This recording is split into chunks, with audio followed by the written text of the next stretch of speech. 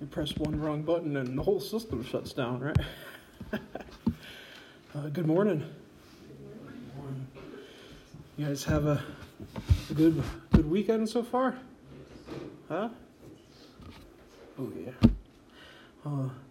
It's glad to have you guys here, and it was a great time studying the book of Ruth. Really seeing that grand picture of redemption that the Lord is about in this time. The Lord was about bringing about in the book of Judges, or in the time of Judges. It gives us this picture that God shows His love for us. While we were still sinners, Christ died for us.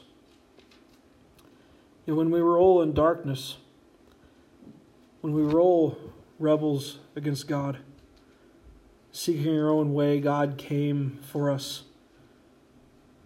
Speaking of Christ coming in the flesh, John states this in his gospel: "In him was life, and the life was the light of men. The light shines in the darkness, and the darkness has not overcome it." Those are some good verses right there. Life came. Light came. That man could dwell with God again. That by the precious blood of Christ Jesus, we can be redeemed and restored with relationship to the Almighty. There's great darkness and evil, great sin and rebellion everywhere. But the light has come, and darkness cannot overcome it. Now, this was fulfillment in God's plan. Paul states it in Galatians. It is like one of my favorite verses about the incarnation. I feel like I state it all the time. Galatians 4:4, when the fullness of time had come, God sent forth His Son, born of a woman, born under the law. The promises we see throughout the Old Testament of a Messiah point us to the person and work of Christ Jesus. That He is the Son of God, that He is the second person of the Trinity that took on flesh. He is the Son of Man, Son of David, born of a woman, born under the law to fulfill its righteous requirements. And He did all of that so the many would be redeemed. That those who receive Him would be born of God, born from above. That we would praise Him and know Him and make Him known. And today we're going to start a study in a few selected Psalms throughout the next season. And through those we'll see the kindness of God, the shelter that God provides to those that take refuge in Him. And we will see that God delivers those who trust Him. Let's start with a word of prayer. Oh, Father God, we thank You for today. We thank You for Your amazing grace that we can stand and sing to a holy and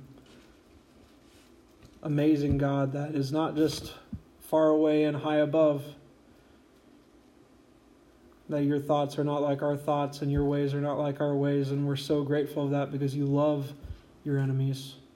And we have a problem with that. That, Lord, that You are the Lord that came near, that took upon flesh, that is Emmanuel, God with us, and Jesus the Son. And that as we take time to study Your word today, that You would just give us eyes to see and ears to hear. Help us just to be equipped and encouraged by Your word, to aim to please You throughout our days. And they are like a vapor. Generations come and generations go. But You remain, Lord. Help us point generations to You.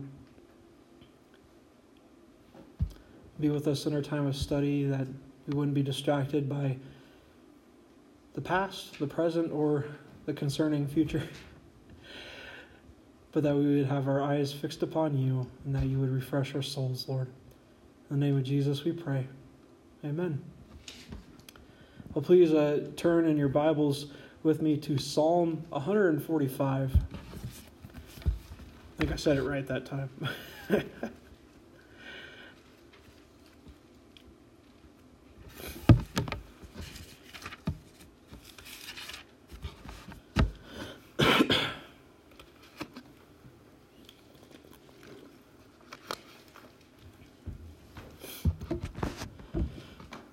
So Psalm 145, we will look at this Psalm of David and see through the whole of it. We will look at pretty much a study of the kindness of God, the goodness of God, but we'll focus in on He is worthy of all praise this week, and what is the purpose of praise. This first section, we'll read the whole of it together. As Psalm 145, verses 1 through 7 state this. It is titled a song of praise of David. It states this: I will extol you, my God and King, and bless your name forever and ever. Every day I will bless you and praise your name forever and ever. Great is the Lord, and greatly to be praised, and his greatness is unsearchable. One generation shall commend your works to another, and shall declare your mighty acts. On the glorious splendor of your majesty, and on your wondrous works I will meditate. They shall speak of your might and of your They shall speak of your might. They shall speak of the might of your awesome deeds, and will declare your greatness. They shall pour forth the fame of your abundant goodness, and shall sing aloud of your righteousness. And this is the word of the Lord. Now, looking at any age, from the ancient Near East to the many empires throughout history, be it the Persians, the Macedonians, the Greeks, I kind of want to differentiate that, right? Because Alexander the Great, everyone thinks that's a Greek empire. Yeah, it was, but he's Macedonian, so it was actually a Macedonian empire, but there were Greeks as well. Just a little history note, if you want to, right? There were the Romans, the medieval age, to the Renaissance. Renaissance, sauce, right? No, bad joke. To the Industrial Revolution, to the age of exploration, to even the space age, and now to the age of the iPhone, right? Or whatever we call this age, right? The age of the iPhone sounds good, right? Yeah, we can see it. One generation after another has a choice before it. Will we extol ourselves, or will we extol the Lord? And another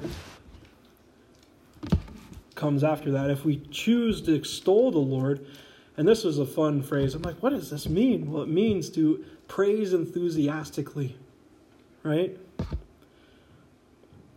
If we choose to extol him, or do we choose to oppose him and then criticize? Anybody watch any food shows? Yeah? They're fun, right? You watch food reviews on YouTube? Nobody? No? Yeah. Well, if you don't, that's okay. I don't think there's a day that goes by in our house where I don't turn on, the TV and I'm watching a food review, watching some guy crazy on YouTube. They're just fun, One thing stands out from all of them, is praise. I would recommend this. From the criticizing, never again, or don't do this, people, I'm doing it for you. This is why I get paid the big bucks, right? And they're like, they throw it away, right? It's a crazy world, right? From Google to Yelp, we can actually all review a place now before we even enter the door, right? We can see the pictures of the food. We can see if the restaurant is nice. We can hear about the service too.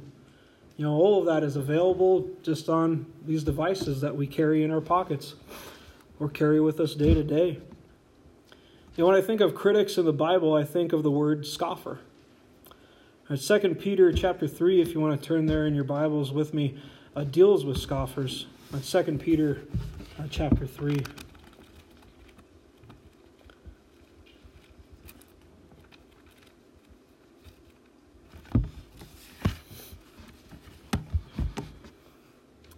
Woo. And in 2 Peter chapter 3, verses 3 through 7, the Apostle Peter states this: knowing this, first of all, that scoffers will come in the last days with scoffing, following their own sinful desires. They will say, where is the promise of his coming? For ever since the fathers fell asleep, all things are continuing as they were from the beginning of creation. For they deliberately overlook this fact, that the heavens existed long ago, and the earth was formed out of water and through water by the word of God, and that by means of these the world that then existed was deluged with water and perished.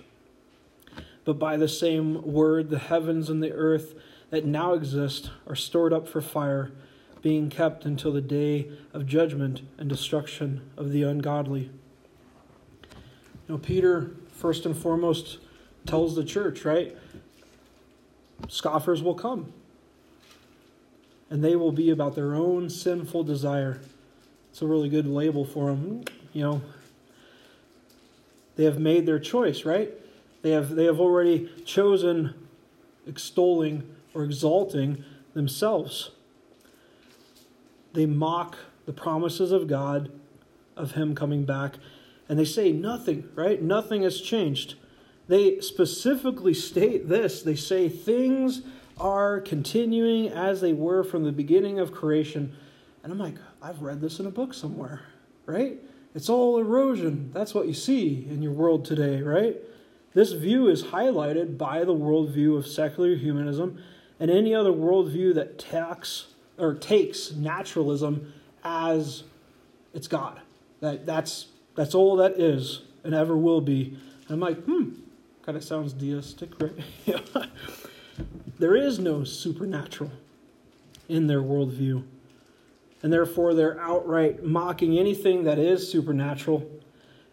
And they do this. They overlook and suppress the truth of God and the truth of the great flood of Noah's day. They specifically overlook and suppress those things. But it all points to the truth that one day judgment and destruction will come upon the ungodly. They're constant reminders that judgment takes place, that a day is set. So, from the time of Peter until now, the question remains, how shall we live? And where do we start? Well, Psalm 145 states this in verses 1 through 3. It points us to our starting place, and it is to praise the Lord. David writes this: I will extol you, my God and King, and bless your name forever and ever. Every day I will bless you and praise your name forever and ever. Great is the Lord, and greatly to be praised, and his greatness is unsearchable. Now,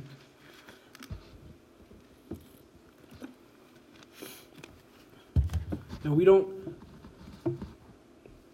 extol the me, right? We don't greatly praise the me. We extol the great I am. You can see I found a favorite new word this week, right? Oh yeah, extol. We recognize who he is, right? We don't suppress the truth, as Romans says. We don't suppress the truth that brings the righteous judgment of God. But no, we recognize the truth that the heavens declare the glory of God, and we praise him, for he is God and King. David makes it very personal in the psalm, right? He says, my God and King. We submit not to our own sinful desires. No, we submit to the God and King of all, the former and framer of all of creation, including our very selves. The psalmist in Psalm 99 states this: "Exalt the Lord our God, worship at his footstool. He is holy." Right? To praise the Lord rightly, we must see who he is. We must rightly see who he is, that he is holy, that he is a God above all and the king over all. This makes me think of probably A.W. Tozer's most famous quote. He states this: "What comes into our minds when we think about God is the most important thing about us." Because how do we view him will infect or effect all parts of life. So to those who want to extol God, we need to spend time with him in prayer and his word. It's not an overnight thing, right? Lay down on the Bible, it just kind of clicks in. I wish, right? It'd be like the Matrix, right? I know Kung Fu, right? Because they put the chip in him, But it's one step at a time. Through many disciplines and many things, it takes time. It's hard. It's very hard in a world of convenience, right? Because discipleship takes discipline, right? And discipleship takes time, Yet again and again, right? In the Gospels we hear, Peter say this, Thomas say that, Jesus is like, you don't get it yet? Come on, guys, let's do this thing. And it's like, it's so relatable, right? Because we're like, hey, we're on that journey too. Of like, we should know it. But, it's like, no, Jesus is patient and kind and love. And he is the good shepherd that will take time with us. And that's so cool. That he will take time with us. That he is the great high priest that sympathizes with our weaknesses. And that we can go to him in any hour. David states he will bless your name forever and ever. Every day I will bless you and praise your name forever and ever. And I think that stands out that it's not just a one-time thing, right? It's about daily coming before the Lord to praise him. The psalmist in Psalm 146 puts it like this: "I'll praise the Lord as long as I live. I will sing praises to my God while I have my being." And that totally reminds me of what Job says, right? Even though my body decay and I die, I know I will see him and he will stand upon the earth. And as people always talk about how resurrection's like a Christian thing. I'm like, it's like in the oldest book of the Bible, It's right there. Job states it. He plainly knows that resurrection is a truth of what will take place. And that he will see his Redeemer, and his Redeemer will stand upon the earth. And we pour out our praise towards God, or we will find ourselves praising something else. Even ourselves. David states this in the next text, or next: "Great is the Lord and greatly to be praised, and his greatness is unsearchable." To focus upon our Lord, our God, our King, we need to know him.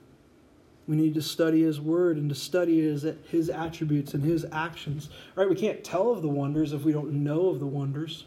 Right? As Psalm 1 states, it says, he delights in the law of the Lord. I'm like flipping everything today. And the law of the Lord, and on the law he meditates day and night. That brings the question of, what do we delight in? What are we devoted to? To praise the Lord, we need to know the Lord. And once we know him, we can understand, we can see and marvel at his greatness and know that he is worthy to be greatly praised. David continues in verses 4 through 7 of Psalm 145. He states this: "One generation shall commend your works to another, and shall declare your mighty acts. On the glorious splendor of your majesty and on your wondrous works I will meditate. They shall speak of the might of your awesome deeds, and I will declare your greatness." They shall pour forth the fame of your abundant goodness and shall sing aloud of your righteousness. And we first start personally, right? We extol the Lord. We hear about this each and every day, hearing the words of Jesus and obeying them. The Lord states that if anyone would come after me, let him deny himself, take up his cross daily, and follow me. If we do this, then with our words and deeds, we will commend the Lord to others that follow us. Like Paul says, right? I lead by example. We lead by example. We commend others to follow us. Now, if we fail and if we don't honor God and follow after other idols and gods, then this will happen, as we can hear from the book of Judges. And all the generation also that were gathered with their fathers. And there arose another generation after them who did not know the Lord or the works that he had done for Israel. And that's the generation after the generation of Joshua. And all of Joshua's generation had passed away, and there arose a generation that did not know God in Israel. And that's how the book of Judges starts. So it matters daily who we extol, right? For generations watch and generations know when they see hypocrisy and judgmental groups, so they steer away, right? They steer away from them. So we as a church ought to be about this, declaring the Lord's mighty acts. We proclaim what he has done, forming and framing all of creation, bringing us out of the slavery of sin by the blood of Christ, that we would tell of his wonders, and that we would point the world to the Lamb that has come for them. That we would be making known, yes, we're broken and we mess up, right? But that we would be making known the faithfulness of the Lord on high. Now, this brought a fun question, right? How do sinners do this, right? It's so cool that he wants to use earthen vessels of jars of clay. How do sinners do this? How do broken churches and communities proclaim him? Well, we do this. We proclaim them. We meditate upon his wondrous works. As the psalmist states in Psalm 78, I will not hide them from the children, but tell them to the coming generations the glorious deeds of the Lord and his might and the wonders that he has done. Right? We don't hide the evidence. We drive up into the mountains and say, hey, this is who created this. We point it out. We show. We talk about the Almighty One as we drive down the road. We witness, right? We're the witnesses, right? And what do witnesses do in all those NCISs and law and orders? They inform people, right? A witness is to inform those around them of what they saw, of what has happened. And we are witnesses of the life made manifest. Please turn your Bibles with me to 1 John chapter 1.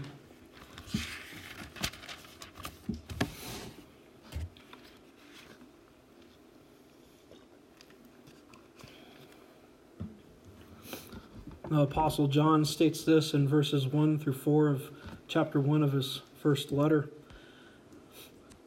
That which was from the beginning, which we heard, which we have seen with our eyes, which we looked upon and have touched with our hands concerning the word of life. The life was made manifest, and we have seen it and testify to it and proclaim to you the eternal life, which was with the Father and was made manifest to us, that which we have seen and heard we proclaim also to you, so that you too may have fellowship with us. And indeed our fellowship is with the Father and with His Son, Christ Jesus. And we are writing these things so that our joy may be complete. And we as the church are a community of witnesses telling the world that God so loved the world, that He sent His only Son to pay for the sins of the world, that none should perish, but believe in Christ Jesus and have everlasting life. And we speak of the might of your awesome deeds. I love these last two verses 6 and 7, because the psalmist states this, right? He says, speak, declare, pour forth, and sing aloud. I think he's making a little bit of a point, right?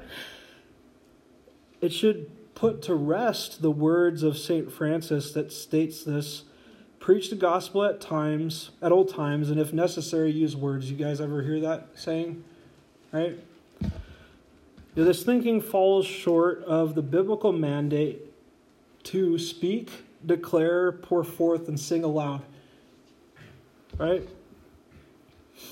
This Spurgeon quote I ran across the other day, it says, morality will keep you out of jail, but only the sin or only the precious blood of Jesus will keep you or bring you to heaven. Right? Morality will only get you so far. But the precious blood of Christ, the proclamation of the gospel, the believing and receiving upon Christ is what people need. In the cases where our lives don't match our words, there is error and it needs to be dealt with. But without words, how would any one of us be here talking about God right now? It all starts like this. Genesis 1:3, and God said, let there be light. And there was light. We tell of Him with our words. This is the written word, right? Yeah, fits in. And we write of Him, we preach of Him, for the Lord is wonderful. He is great, He is mighty, He is righteous. Paul makes a great point in the book of Romans about this subject. If you want to turn with me in your Bibles to Romans 10 verses 14 through 17.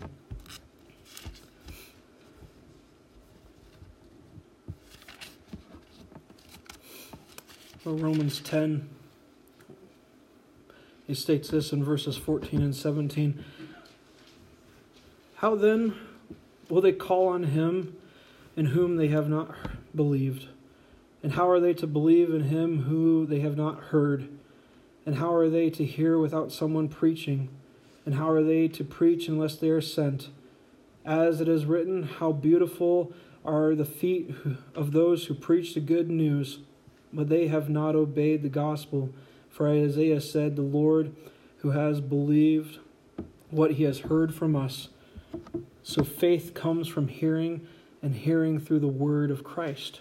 Right? It all starts right there.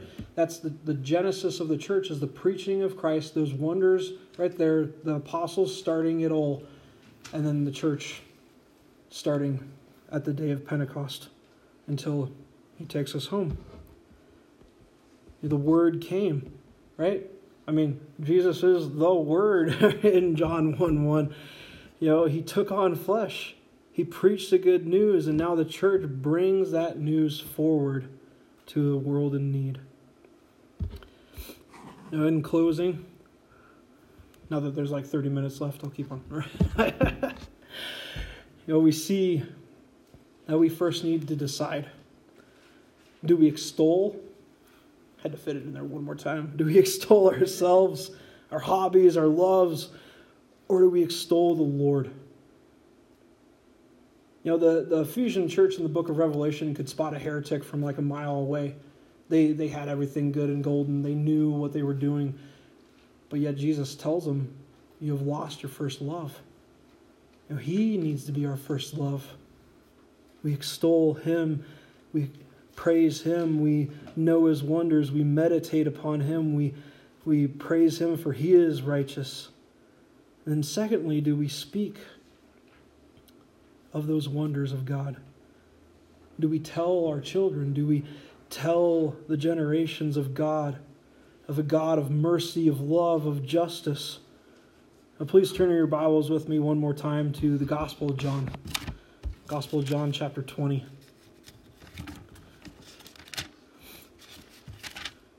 Because as the Psalm section ended, it ended with, the greatness of God is unsearchable.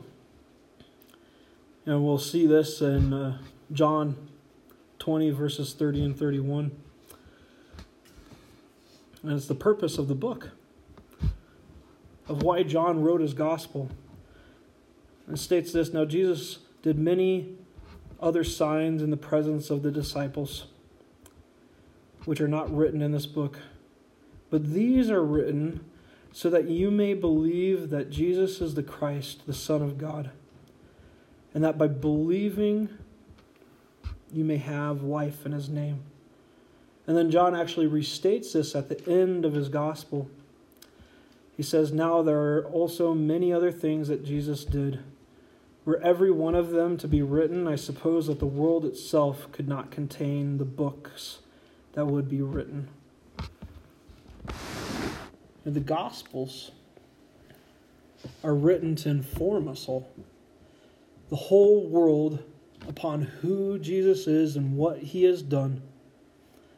That yes, he did other signs that could have been written about, but that these are the inspired, these four Gospels are the inspired Word of God, and that they are written to inform us upon Christ so we may believe. They could have written until the world was full of all the signs and wonders he did. But the Gospels speak forth and pour forth and proclaim to this end, that you may believe in Christ Jesus, that he is the Son of God, and that by believing you may have life in his name. And we proclaim, we praise, we pour forth so others may know, that we would point out to a dark and dying world that there is hope because the true light has come. So let's close in a word of prayer. Father God, we thank you for today. We thank you that we can just praise your name. And it is greatly to be praised that we can come together and we can fellowship and we can pray together and we can study your word. But that we have this awesome purpose in singing about your greatness and meditating upon your wonders. That studying and the discipline part of things might seem hard, but at the same time there's a wonder. There's wonder there. And I just thank you, Lord, for your grace and mercy upon all of us sinners. May we aim to please you throughout our days.